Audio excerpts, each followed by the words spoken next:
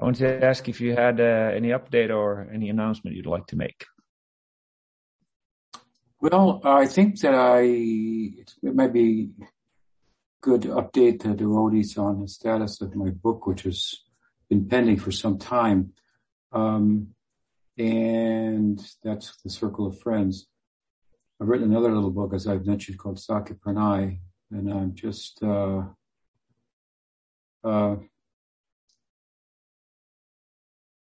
the end of that, of the first draft of that. So, but with regard to Circle of Friends, it's a big book, and it's taken a lot of time, given that I've got a limited staff here of devotees to help me with it, and there are many other things to do. But also, it was set back a little bit because after it was laid out, I sent it to the famous or infamous, I'm not sure, Jayadvaita Swami, to see if he would like to endorse it, who's famous, or as I say, infamous editor of Prabhupada's books. And so he had endorsed my previous book, Sacred Preface, and liked it very much. So he wanted to do it, but then he went through it. He started finding some copy editing type grammatical issues that Lita Saki, who's at Bhaktivan in Kansas, who did the proofreading and the copy editing, some things that she missed. And so I gave him the go ahead to go through the whole book like that, and he did.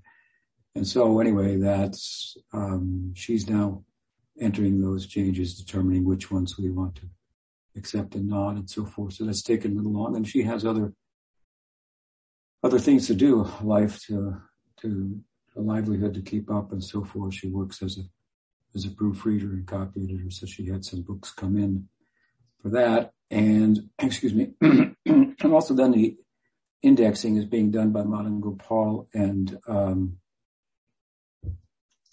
Gauravani, and they're still at it. So they've been at it for months, and again they have,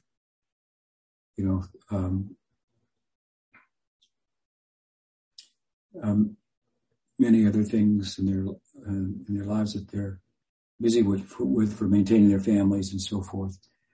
And but I got word from them that there's a few more weeks to finish that. So I think those two things will come together, and that's where we're at with the book. It's a great book. I mean, it's worth waiting for, is how I feel. I hope you all feel the same way. But I wanted to give an update on that. And with that, let's go ahead and take the questions. All right. Thank you for that. And let's take, first question is from Ekendra from New Zealand. He says, could you please help refine my understanding of the term Vedic culture?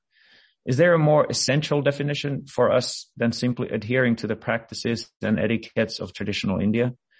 How can we apply a more essential definition into modern Western life? Thank you. Well, I think that Vedic culture is an old idea, or it refers to an ancient culture that really followed the Vedas, was ritualistic, which is largely what you find in the Vedas, as Krishna explains in the Gita, right? What does he say there? In the second chapter, Trigunya Vishaya Veda, this Trigunya Vivardhana. Trigunya Vishaya Veda. Most of the Vedas are dealing with what's called the Pravriti Marg. So improving your material situation through religious adherence and so forth, and all kinds of sacrifices and rituals and so on and so forth. And I think that we really want to describe our tradition more as one that originates, in a sense, let's say somewhat like in Christianity, the New Testament comes to replace the Old Testament. And the New Testament is the Bhagavad, and in the light of Chaitanya Mahaprabhu's understanding. And so we're Chaitanyites, we're Chaitanya Vaishnavas. We can say Gaudiya Vaishnavas, and that's accurate, and there's ways in which we can talk about the word Gaudiya, which refers to West Bengal, that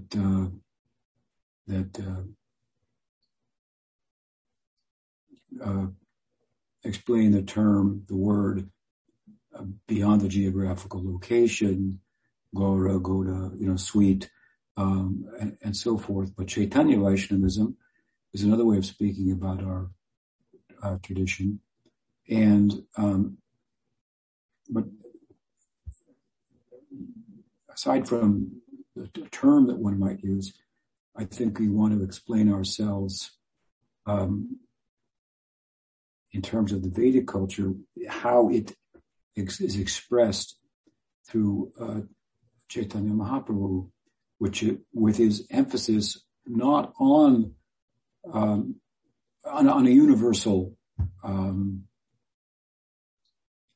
universally accepted principle that the name of God is secret and inherently has secret power. In the beginning, there was the Word, and the Word was one with God, as you find, for example, in the New Testament, in the Bible.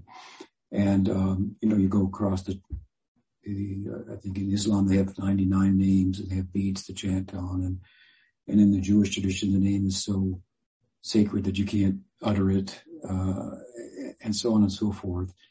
So this really essentializes in Vedic culture, if you will, and focuses on that from it, which is most pertinent and essential, condensed spiritual practice for our times. Nam Dharma. So we're followers of Nam Dharma. We're followers of Sri Chaitanya. There's kind of two things involved here as I'm thinking about it in your question. Cultural features of that tradition that we embrace, and then essential spiritual ideas, cultural features of the tradition that we embrace that could be looked at as inherently Indian, but we embrace them. We do so because they're favorable to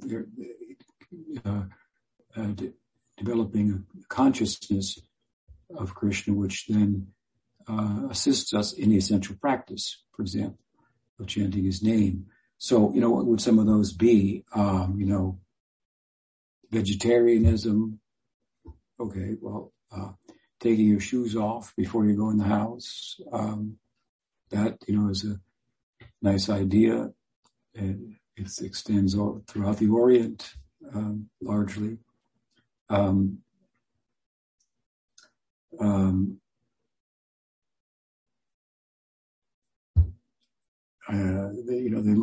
can't.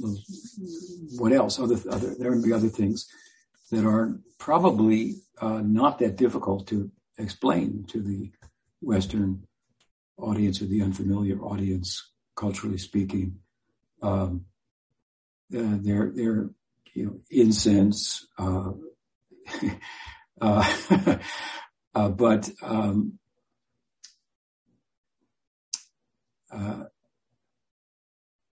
aside from the cultural features, if you will, of Chaitanya Mahaprabhu's mission that we're accepting, there's the traditional dress, there is the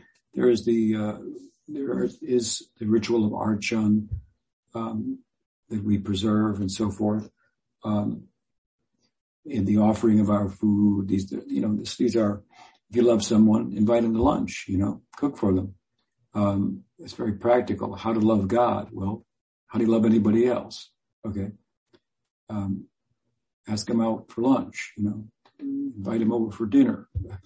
Buy them a nice, new set of clothes, or sweater or something. So, these are just ways in which we express principles that are, kind of universally accepted. Like prasad, offer, sit around the table, everybody holds hands, says, thank God for the bounty here, and so forth. So ours is just a kind of, the way we would look at it is a more developed way of doing that, which aligns with the fact that we have a more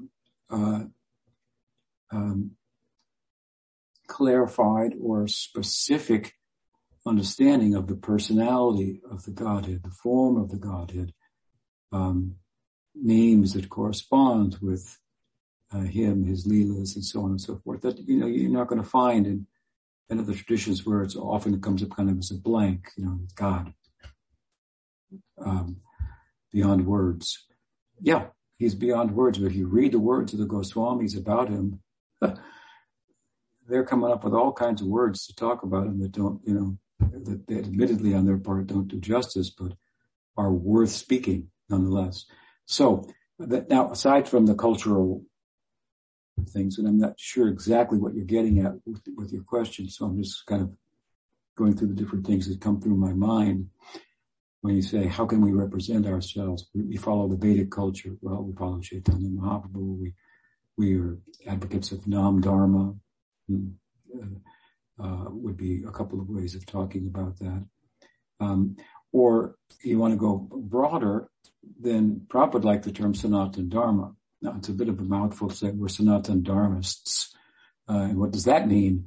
Well, to universalize that, I would say we're perennialists. We're theistic perennialists. Perennialism is a term coined by Leibniz,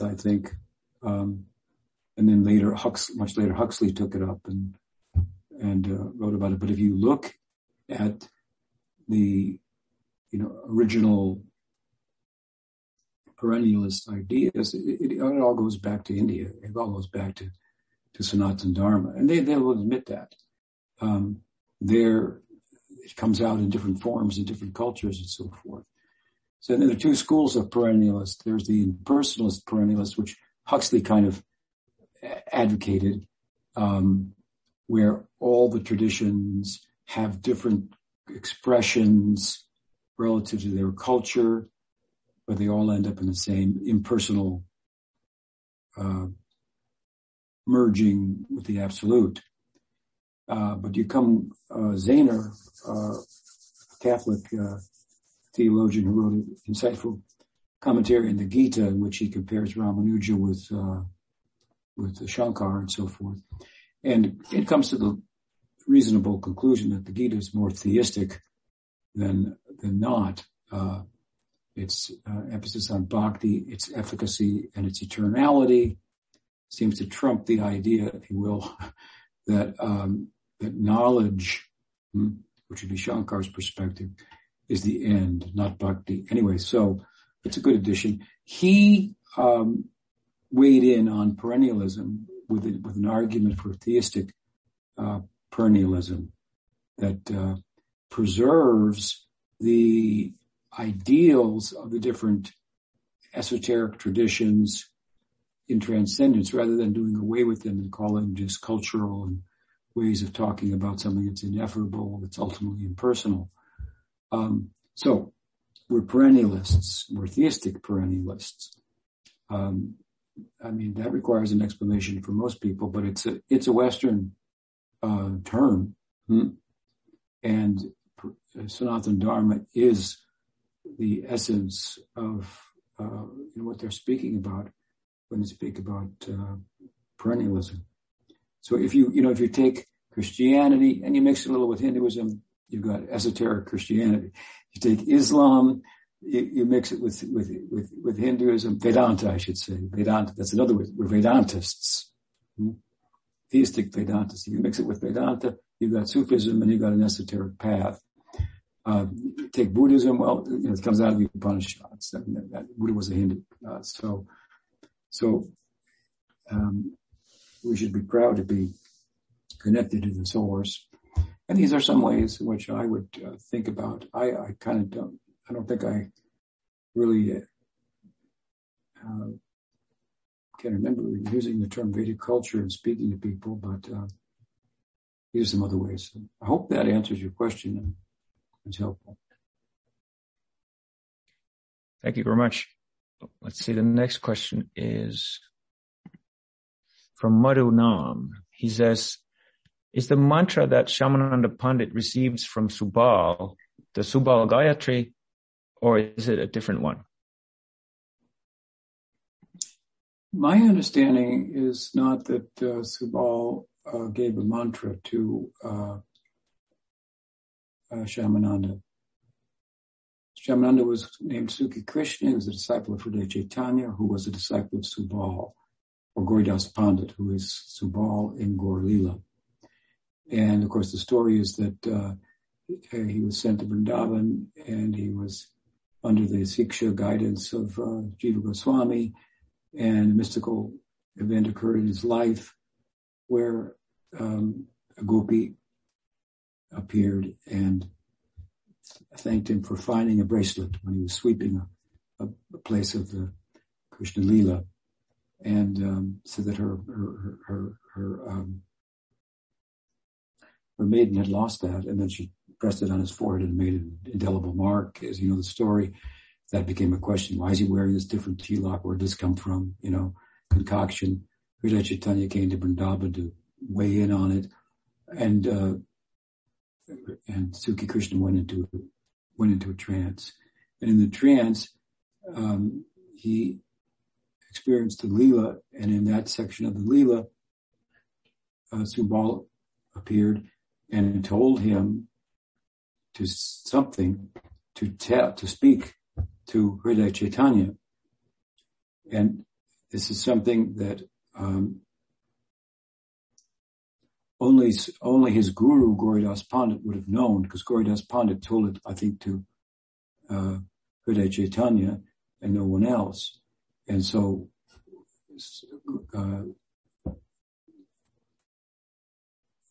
Duki Krishnadas would not have known it unless, he had actually entered into the Leela and heard it from Subala. So he heard it from Subala, and he told it to Vraja Chaitanya, and Vraja Chaitanya realized he had the direct connection with Subala and the Leela.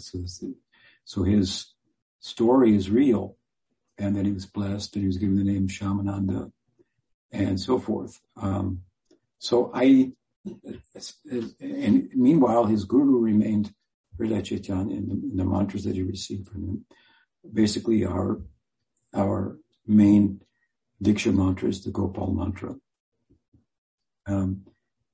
And as explained in Hari Bhakti Vilas and other texts. And there are other mantras and gayatris given out in the Gadadhar, Parvati, the Gadadhar, Gayatri and Nityananda Paribharta, and so on and so forth. There may be differences like that, but this is the main mantra.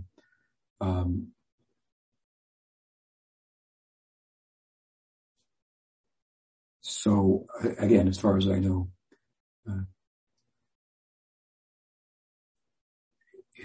no, Subala did not give a mantra to him per se. Hope that answers the question. Thank you very much. The next question is from Lalit Saki. She says, in the Laghu-bhagavatamrta, Rupa Goswami argues that in Vraja, Krishna demonstrated that all other forms of God are within him.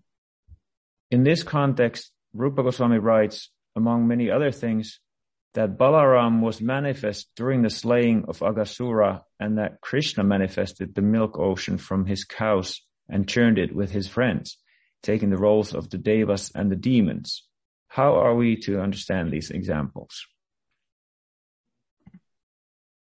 Well, yeah, the Laghu-bhagavatamrta is a book of Rupa Goswami's, and it's basically an elaborate explanation of Krishna's tu Bhagavan Swayam, the idea that Krishna is the source of all forms of divinity, and he goes through different forms of divinity and demonstrates how this is so. It's quite a nice book, actually.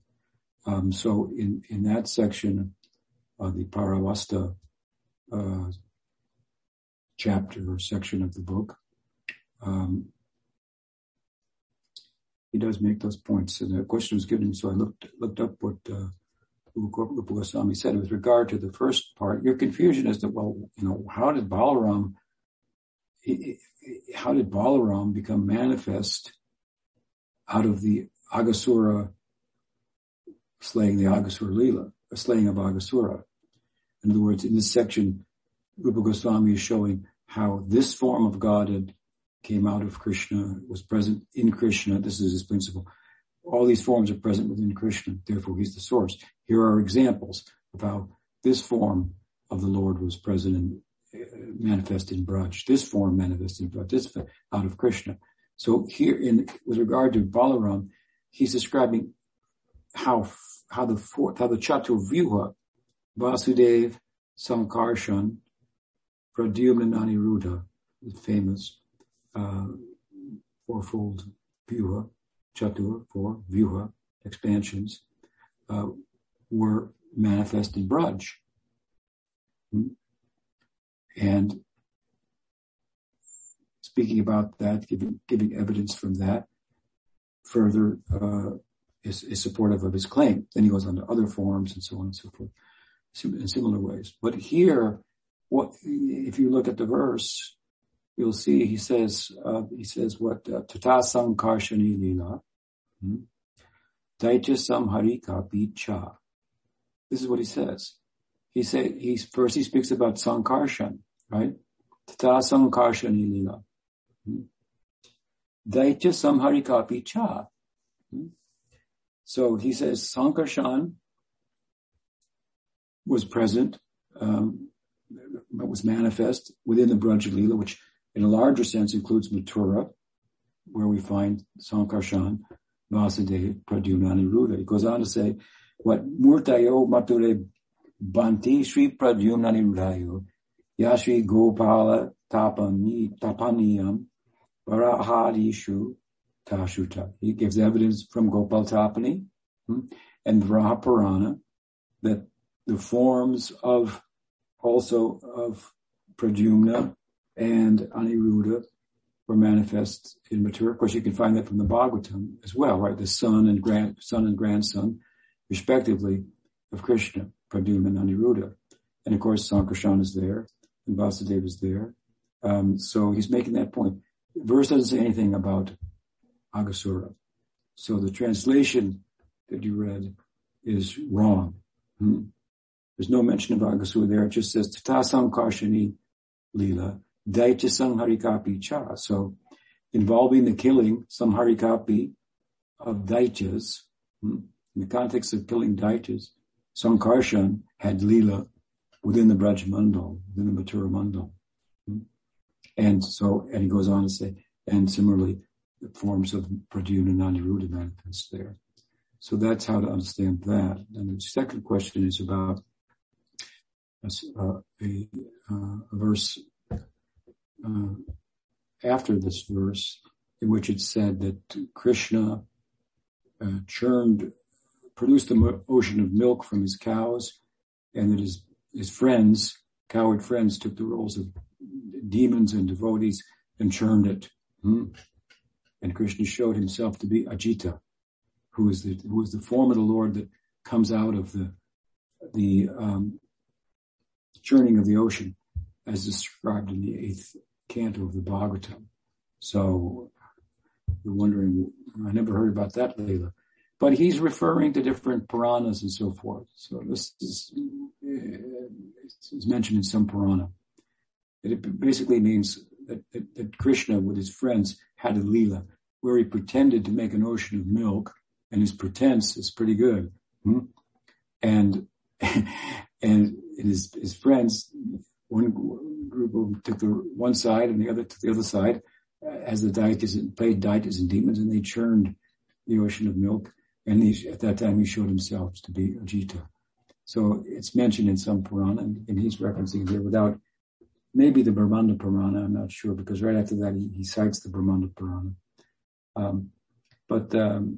That's what he means by these things. I appreciate the question. It's very nice to know that you're reading the book so carefully. It's an important book. You mentioned that you had a translation of Swami, so he made an error.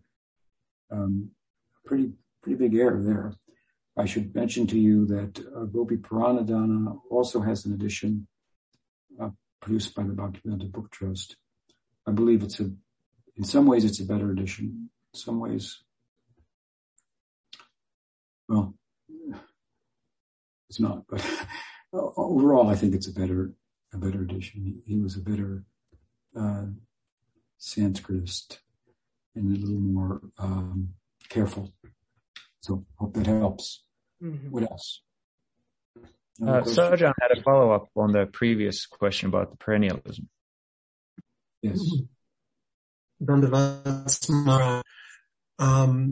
So it came to me a little bit after that wonderful response that you gave regarding the perennial expression of truth within all religious traditions in different ways like that.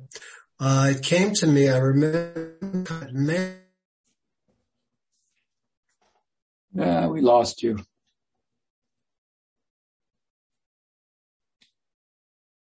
Anyone else there? Yeah, we're here. I think it's Sajan. Yeah. Okay, you froze up there for a minute. Oh, okay. I was saying that I had a conversation many years ago with one friend who is kind of like a well-known international Zen teacher, and I directly asked him about acintya-bhedabheda-tattva and what his thoughts might be about that.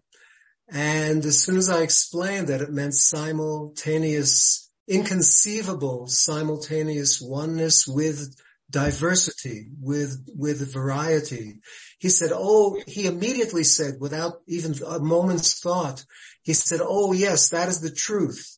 It is presented in the second verse of the Heart Sutra that form and formlessness are non-different. It's not that one is more true or more ultimate or more real or something like that, or superior in any way.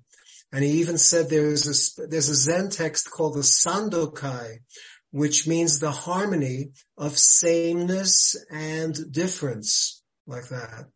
So it occurred to me when you spoke about the universal, the perennial expression of truth in all the different traditions. You mentioned Christianity and Islam and like that, and Buddhism as well. That acintya-bhedabheda-tattva is really seems to be the central core of the same one perennial truth, even apparently in other ends of the philosophical spectrum or socio-cultural spectrum. Would you agree with that? I would say that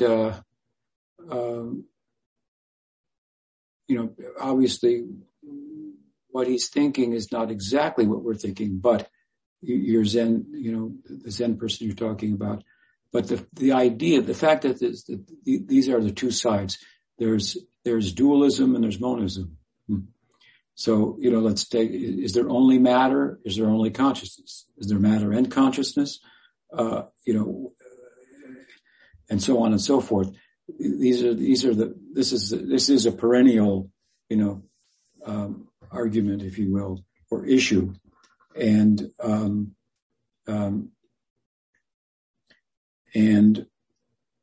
it's, it's layered, so it plays out in different ways. It is the core, essential. And so some will go on one side, some will go on the other side, right? Some will go with identity or union or oneness. Some will go with duality, difference. Mm-hmm. Some, qualifying the dualism, qualifying the difference, and giving it names and so on and so forth. The beautiful thing about Chaitanya Mahaprabhu's tradition is he said both are fully, and they're fully integrated. They're fully the nature of the reality is that oneness and difference it's oneness and difference interpenetrating one another. So he didn't accept one, reject the other, minimize. Now, what that all, at the same time, I would say in the way in which Chaitanya Mahaprabhu's school the Goswamis have brought that out, does really bring a full and most charming picture of the harmonizing of these two sides of, our heads, if you will. Right. It's a perennial, kind of a problem. So appreciate that. Yeah. We're good. Yeah. Okay. Thank you, Maharaj. Next question is from Uddhava.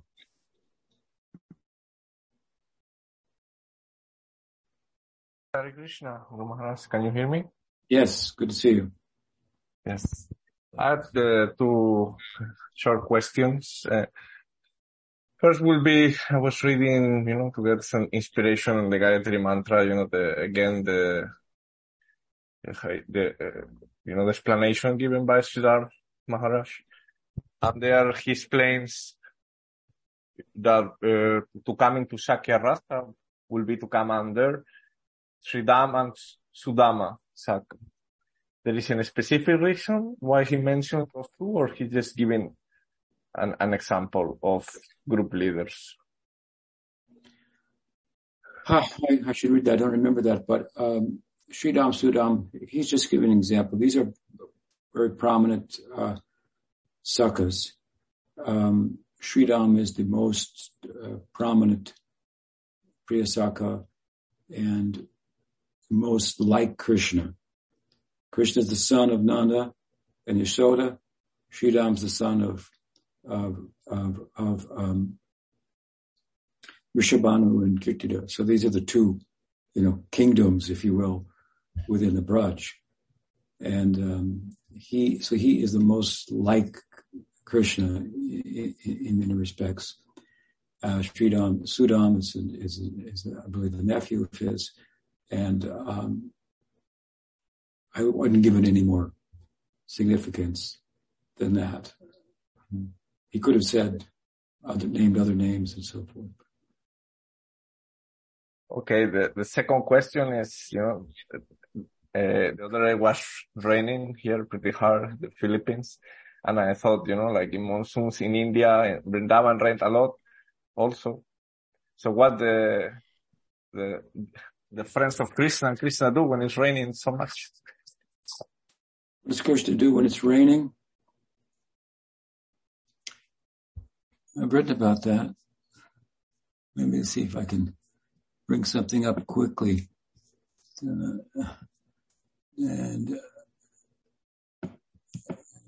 answer your question.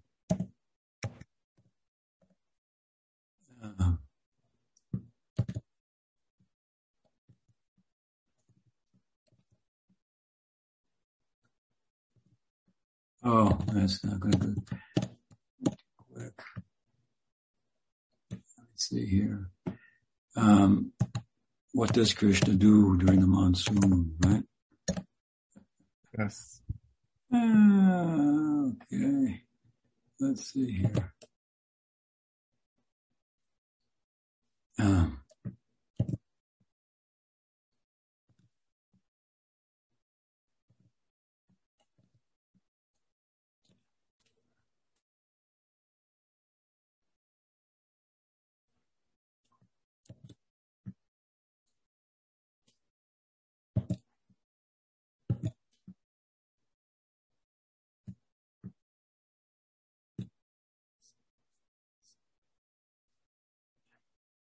It's, of course, a beautiful season.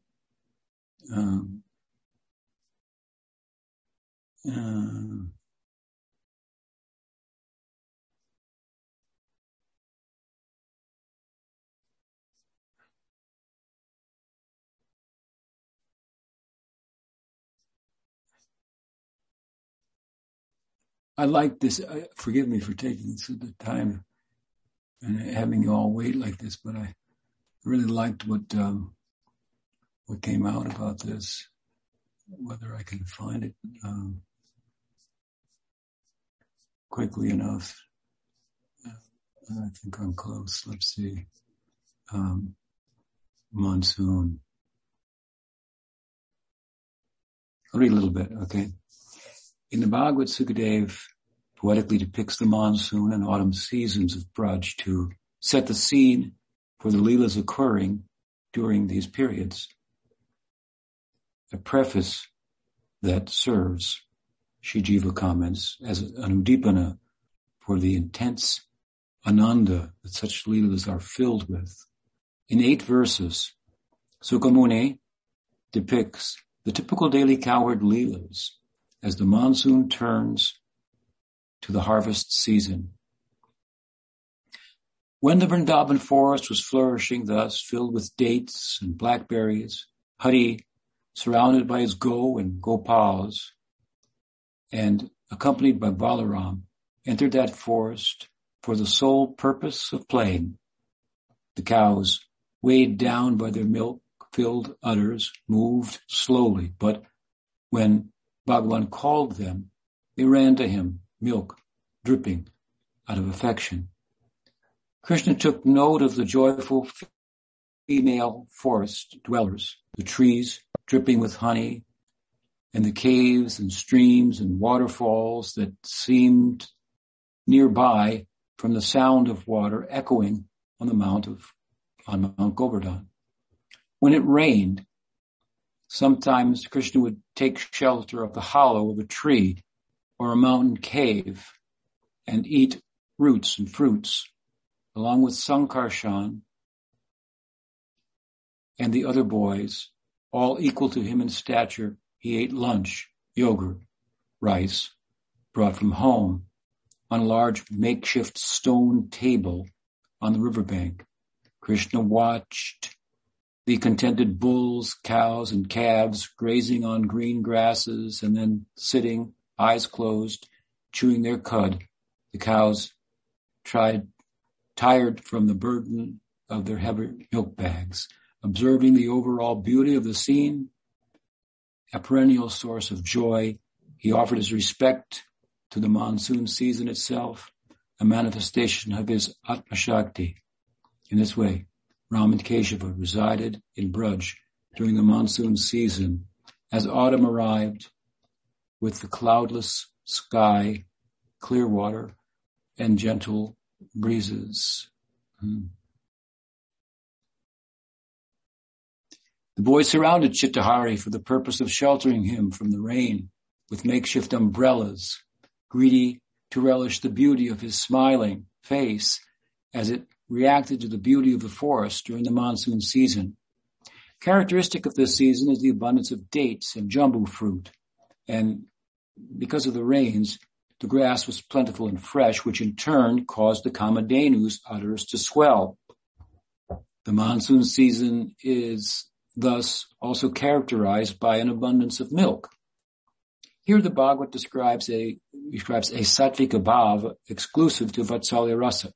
Cows' udders were wet with milk in loving response to hearing Krishna affectionately call the cows' names. Driven by their sthayi bhav in parental love, the cows desired to give their milk to Krishna rather than to their calves.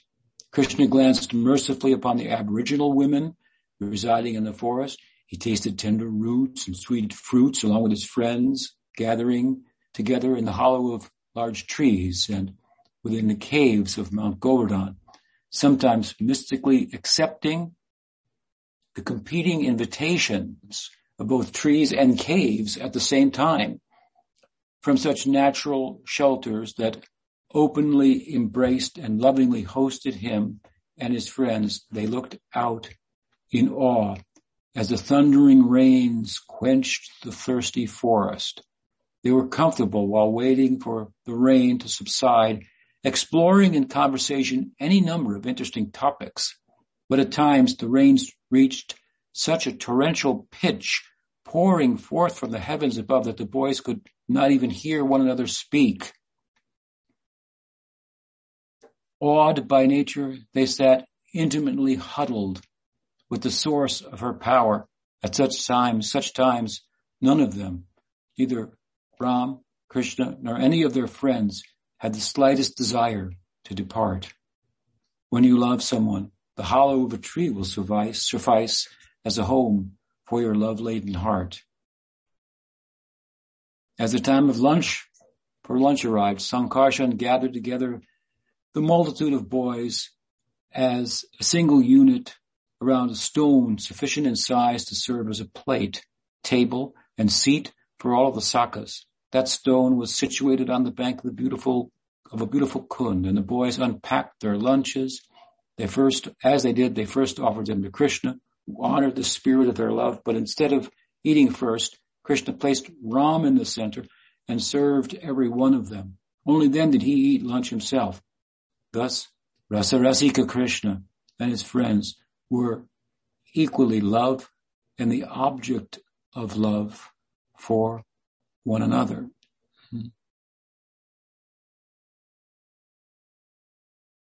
Meanwhile, the gopis had burned through the summer in separation from Krishna, but assumed that the monsoon season would give them relief from the heat. However, this was not the case. Like a monsoon cloud, Krishna remained in their hearts, and from their lotus eyes tears streamed, such that the monsoon season itself took notice of the gopis, drowned in an ocean of love and separation. Subala detected that his friend's face was drenched not only by the rain, but also from the tears that expressed his purvarag for Radha, as the monsoon rain, assisted by the gopis' tears, poured down heavily, so heavily that it arrested the minds of both the gopas and the gopis, leaving them dependent on their hearts alone. And there's more, but this is a little bit about the monsoon season. I hope that helps. That was very beautiful. Thank you. Jai Ram Krishna ki Jai, Jai Radhini. So, what else? Okay, there is, Brigu has a question. Dandavat Guru Maharaj. Brigupad. I have a question. Yes. I can't hear you. If you do the English original. Okay. What about now? Can you hear me now?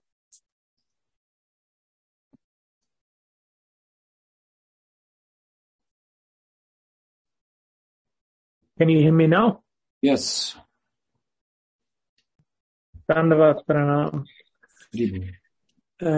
We were reading recently the chapter of the 10th canto of Krishna and Balarama begging food from the Brahmins, offering a sacrifice, and then meeting the wives of the Brahmins and so on.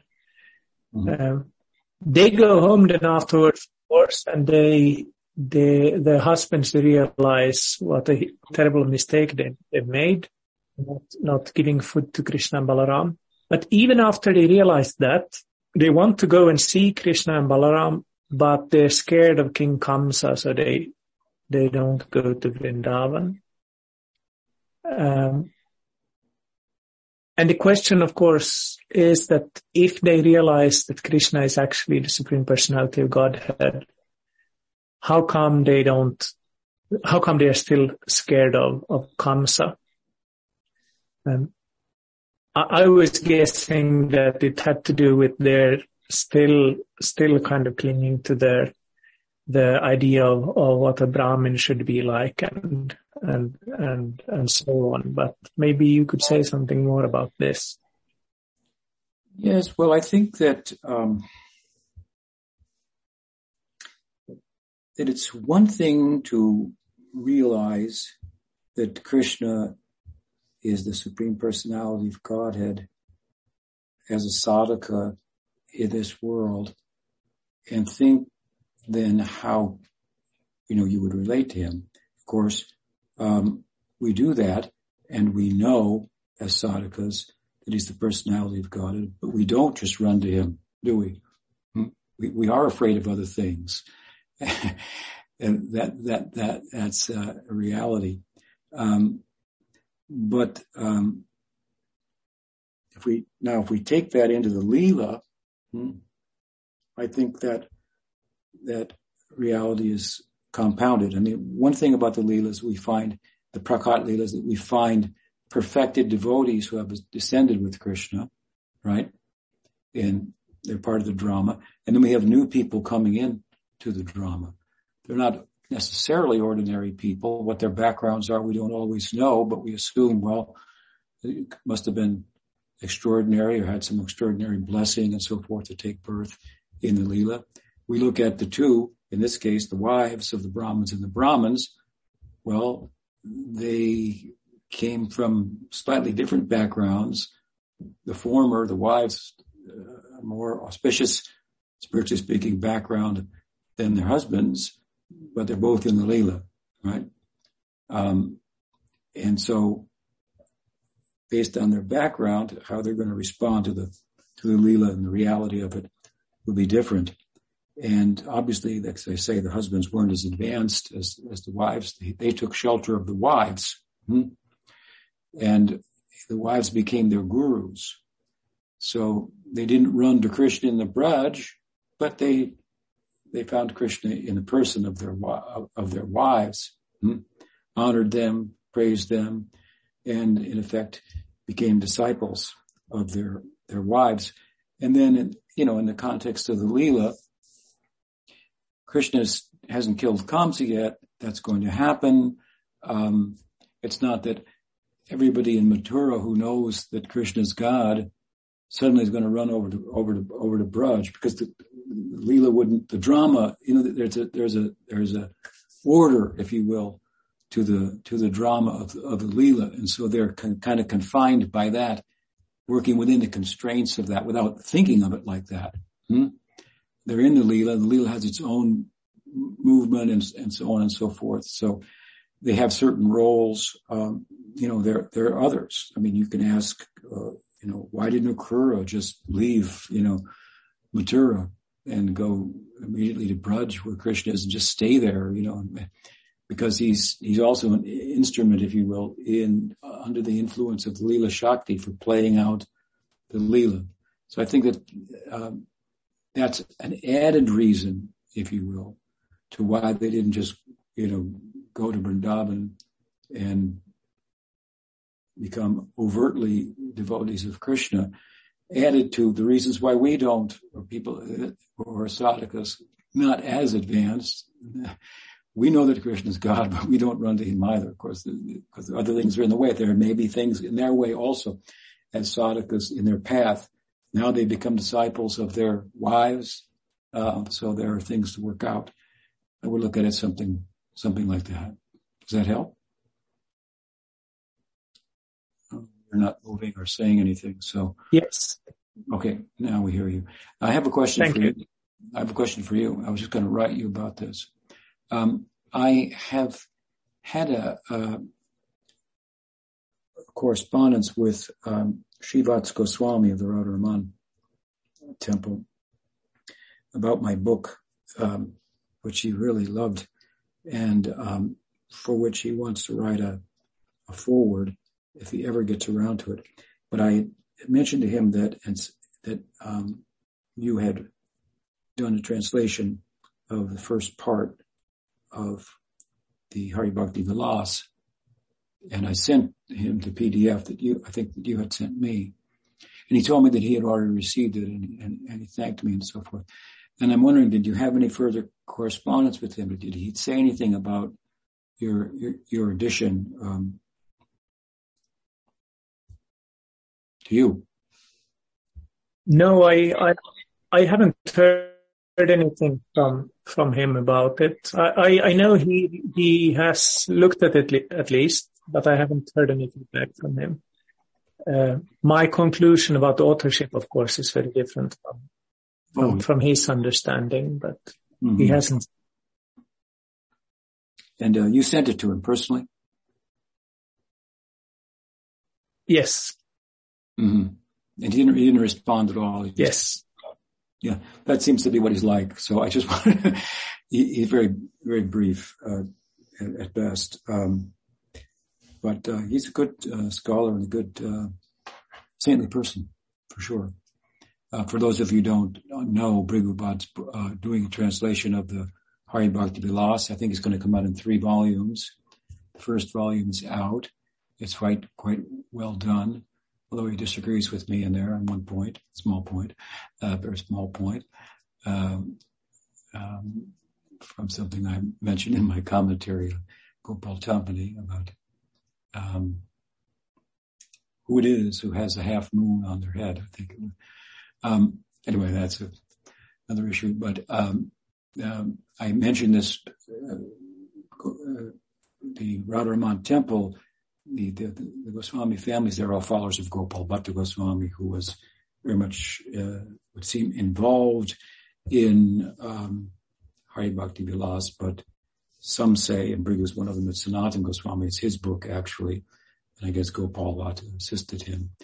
And the Radharaman Goswamis would look at it maybe the other way, but it's Gopal Bhatta Goswami who's the author. And Srivatsa Goswami many years ago told me, nobody follows the Hari Bhakti Vilas closer than we do. I said, yeah, but nobody follows it completely, right? He had to chuckle and admit. But it's an interesting point that has come up to me, and I'll mention it to you all recently as well. There's this, I mentioned this a couple of weeks ago, there seems like this forever somebody new finds out about some old arguments against Bhakti Siddhanta and finds them to be super, like, insightful and justification for rejecting him and declaring him and his whole lineage and all of us to be bogus or unbona fide. This is a train that left the station like years ago, crashed and burned, but some people still try to get on it. And someone wrote me recently from the Har Paribar asking about where did Bhakti start to get the Brahman, the Brahma-gayatri. I gave a really nice explanation on the Harmonist. You can see it there. But subsequently, something else came up, and this is how it's related to Hari Bhakti Vilas in my mind. There's a famous brother of Bhakti Siddhanta named Lalit Prasad, and he was younger than Bhakti Siddhanta, and he was helping Bhakti Siddhanta at the beginning of Bhakti Siddhanta's mission when he began initiating in the presence of Gaura-Kishore, Das Babaji, and Bhaktivinoda Thakur. And later he left and had some disagreement with his brother. And in time, that disagreement became a little stronger in his mind, apparently. And many years later, after the passing of Bhakti Siddhanta, a couple of Prabhupadas visited Lalit Prasad in Vrindavan, who was still living, and Prabhupada allowed them to visit, and they had tapes of him speaking, and they played those tapes to me. Their names were Guru Kripa Swami and Yashodanandan Swami. But at a certain point, Prabhupada told them not to listen to them because they reported to him that he began criticizing Bhakti Siddhanta. And Prabhupada said, he's envious of my guru, so we don't have anything to do with him. Prabhupada had gone to him, Lalit Prasad, and because Lalit Prasad had voiced a interest in, or the fact that he was receptive to the idea of Prabhupada taking over the management of, I think, Bhaktivinoda's maybe birthplace that was overseen by Lalit Prasad, where there are many manuscripts and letters and things like that. So Prabhupada went to see him. There are pictures of this, and discussed the idea. Recently, I heard from Agni, Dave, my godbrother, who heard from one of the devotees who had accompanied Prabhupada on that when Prabhupada said, yes, we can manage, we can do all this and so forth, that as they were coming to some possible conclusion in this regard, Lalit Prasad said, but I will be the Acharya. And Agnidev, I think, rightly took it as how rather unbecoming a statement to make at that age. And, obviously Prabhupada was all over the world preaching and so forth with the mission. So Prabhupada dropped the idea and didn't pursue it any further. But as a little background, what came up with regard to these old arguments is Bhaktisiddhanta is not bona fide. I mean, he was revolutionary, and he made many insightful. He was innovative in his attempt to universalize the spreading of, to spread Gaudiya Vaishnavism beyond the boundaries of India and so forth, to reform the tradition and so on and so forth. And he was very capable, qualified, and sufficiently realized to distinguish between details and principles and so forth, which many people weren't. Bhaktivinoda Thakur refers to such people as Bharabahis. They can't discriminate between principles and details. What's the color of your cloth? And, if you don't have this color cloth on, you can't go back to Godhead. I mean, it seems like a silly argument, right? Well, people make it as a serious argument because they've conflated or misconstrued details to be principles. But at any rate, this, an old ex-godbrother of mine who left Prabhupada during Prabhupada's presence, had reported that Lalit Prasad had made a claim that Bhaktisiddhanta was an incarnation of the demon in Jagannath Puri that Bhaktivinoda Thakur had taken to task and arrested.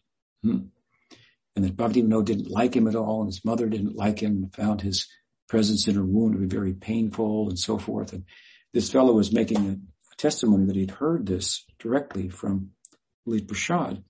And some other devotees were, oh my God, geez, we should leave the Bhaktisiddhanta Marg and so forth. And it was just like such a heads-on backwards conclusion that I had to chuckle at it in a sense, because it's really, I mean, I don't know if Lalit Prasad said that, but it's if he did, it's very unfortunate, and it speaks very poorly of him, because Bhaktivinoda Thakur wouldn't be known in the world if really outside of Bengal, probably, if it weren't for Bhaktisiddhanta Saraswati Thakur. And he wrote to Bhaktivinoda Thakur, and there's a famous letter. It's well known. It's available in print in English, telling Bhaktisiddhanta what he wanted him to do. And if you read that letter, those are all the things that Bhaktisiddhanta was doing: reform the tradition, establish the worship at the Yoga Pith, establish what is the correct form of Varnashram compared to what was being put forward as Varnashram that was critical of Vaishnavism and so forth. And it's quite a couple paragraph letter, and just everything in that letter and more is what Bhaktisiddhanta did. So to think that he wasn't a true follower of Bhaktivinoda and that Bhaktivinoda was against him, it's just like it really goes strongly against the empirical evidence. So it's not something to get, it's something that's, instead of thinking, Bhaktisiddhanta must be bad, Lalit Prasad said this. I don't know if he said it, but somebody said he said it. My immediate reaction was, wow, if Lalit Prasad said that, he's pretty bad. That would make sense. But getting to I've been thinking about this a bit. I've thought about it over the years and responded at different times. But getting to the Hari Bhakti Vilas, another person who I knew and I met, and he came to see me a few times, had younger fellow compared to me, had left our Paribar and got into all this stuff and started publishing on the internet all these old arguments that just don't hold up. And, they go against our own bliss. You can't argue against your own bliss. So we have our own,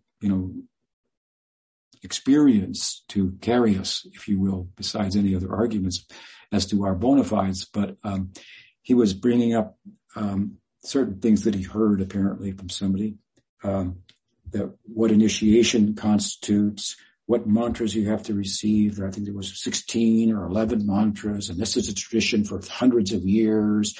Bhaktisiddhanta deviated from this, and so on and so forth. And I believe he was referring to an extent, if not largely, to a book by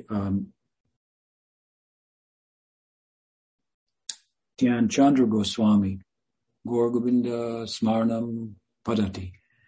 Where there's different mantras for different manjaris and things, and it's a nice book, and so forth. And it became a book that that put a lot of details, gave some shape to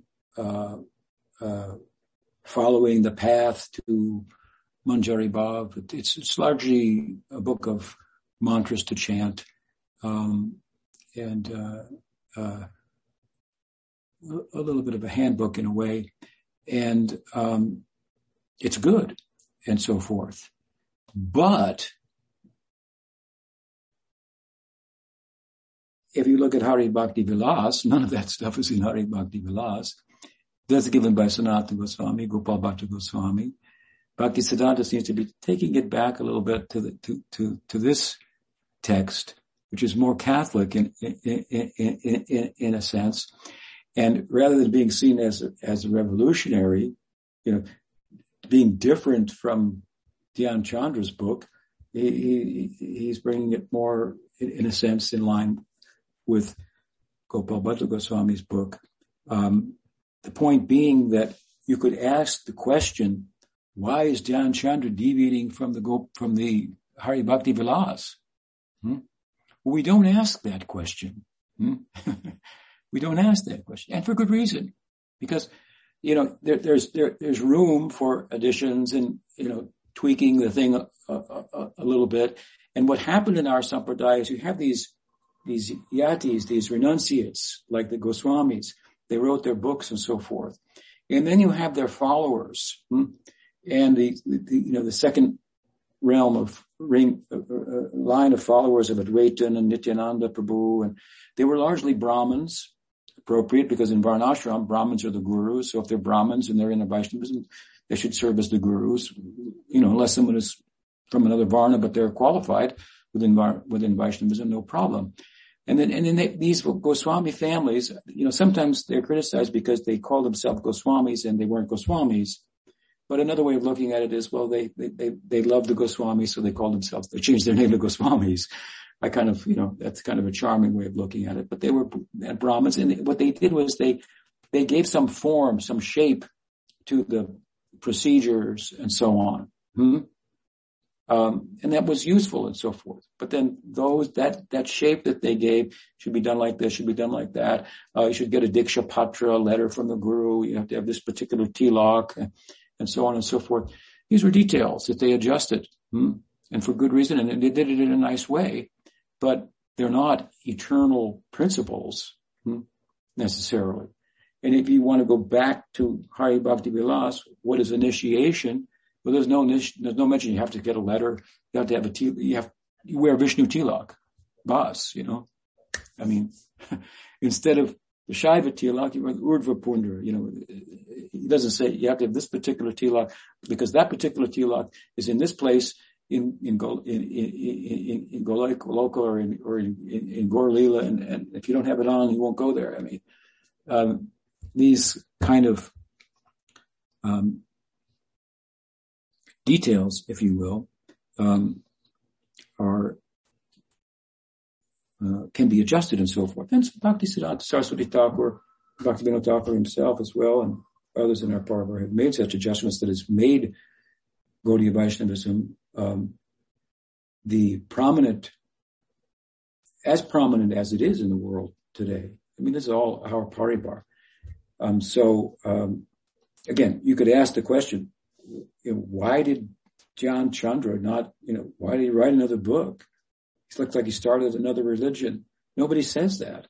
But he's as innovative there, if you will, and departing apparently from Hari Bhakti Vilas, or adding things in, as Bhakti Siddhanta was subtracting some things or adding things. He was doing something similar. So the point is, if you want to praise Dhyan Chandra and his book, then you should be praising Bhakti Siddhanta Saraswati Thakur, in the same light. And, I think that how much some of you, are a little more familiar with these arguments over the time. Some may not know what I'm talking about per se, but I've tried to present it a little bit. And if you run into this, again, people trying to get on a train of criticism of Bhaktisiddhanta in our Paribar that left the station a long, long time ago. And it burned, crashed and burned and is nowhere. But people hear it and sometimes they get